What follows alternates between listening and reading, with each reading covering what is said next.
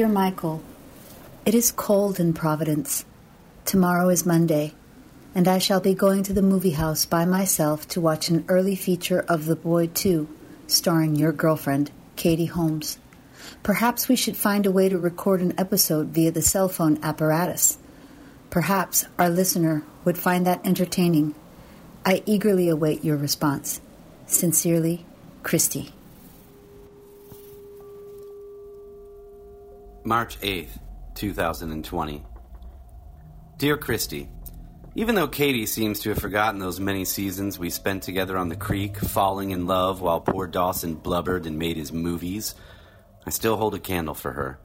I too will see The Boy Part 2 this week, and perhaps a young person, or John Flores, who has a young soul, can help us figure out this long-distance recording magic and help us inform our listener about the evil of dolls.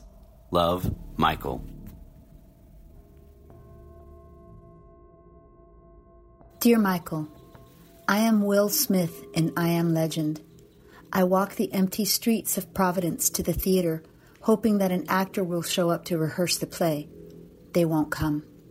It's been me and my slightly green SM for a few days now.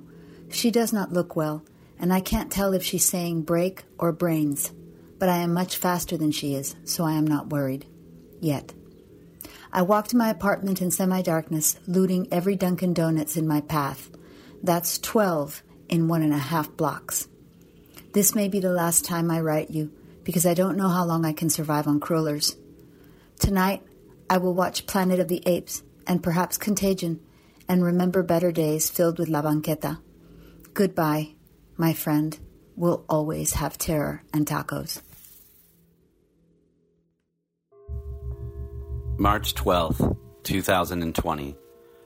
Dear Christy, there was shit on the supermarket floor today. Human shit. It has begun. Love, Michael.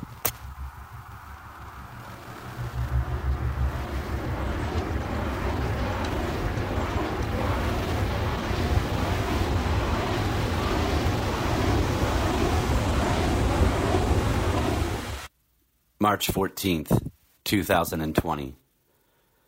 Dear Christy, I am Gary Sinise from The Stand, ABC miniseries, 1994. I make trips to the Walgreens, not for toilet paper like those other assholes, but for Coca-Cola. Alone, I pour it over ice and listen to the sound. I hope somehow Cindy Ernst Godinez can hear it and it brings her comfort. I tell myself, La Pasadita 2 is close. I can go get tacos. But as I arrive, someone amidst the dead-eyed horde in the parking lot sneezes. They smile and say, allergies. Spring in Texas, am I right? But I know the truth. I know the truth. I hope this is not our last correspondence, but if it is, please eat a bear claw and think of me fondly. Love, Michael. Dear Michael, tomorrow I begin the long journey home, much like Viggo Mortensen as the man in The Road, but with more in-flight snacks and body odor emanating from the unwashed masses also making their way home through empty sky villages. I stole a shopping cart from the local market and loaded it up with my belongings. However, I am uncertain as to whether they will let me board with it, as it does not meet under-seat size requirements. But I'm going to try and sneak it through. I do not have a plan as of yet in the event that I should encounter cannibals, but if this correspondence finds you and you have some way to send word, perhaps via a super convenient free social media platform, please do, as I am desperate. Pray for me, my friend, and perhaps the next time you see a tired figure breaking the horizon toward your home, perhaps it will be me, anxious to share a taco and give you a "what's up" chin gesture, as I know you don't like to hug.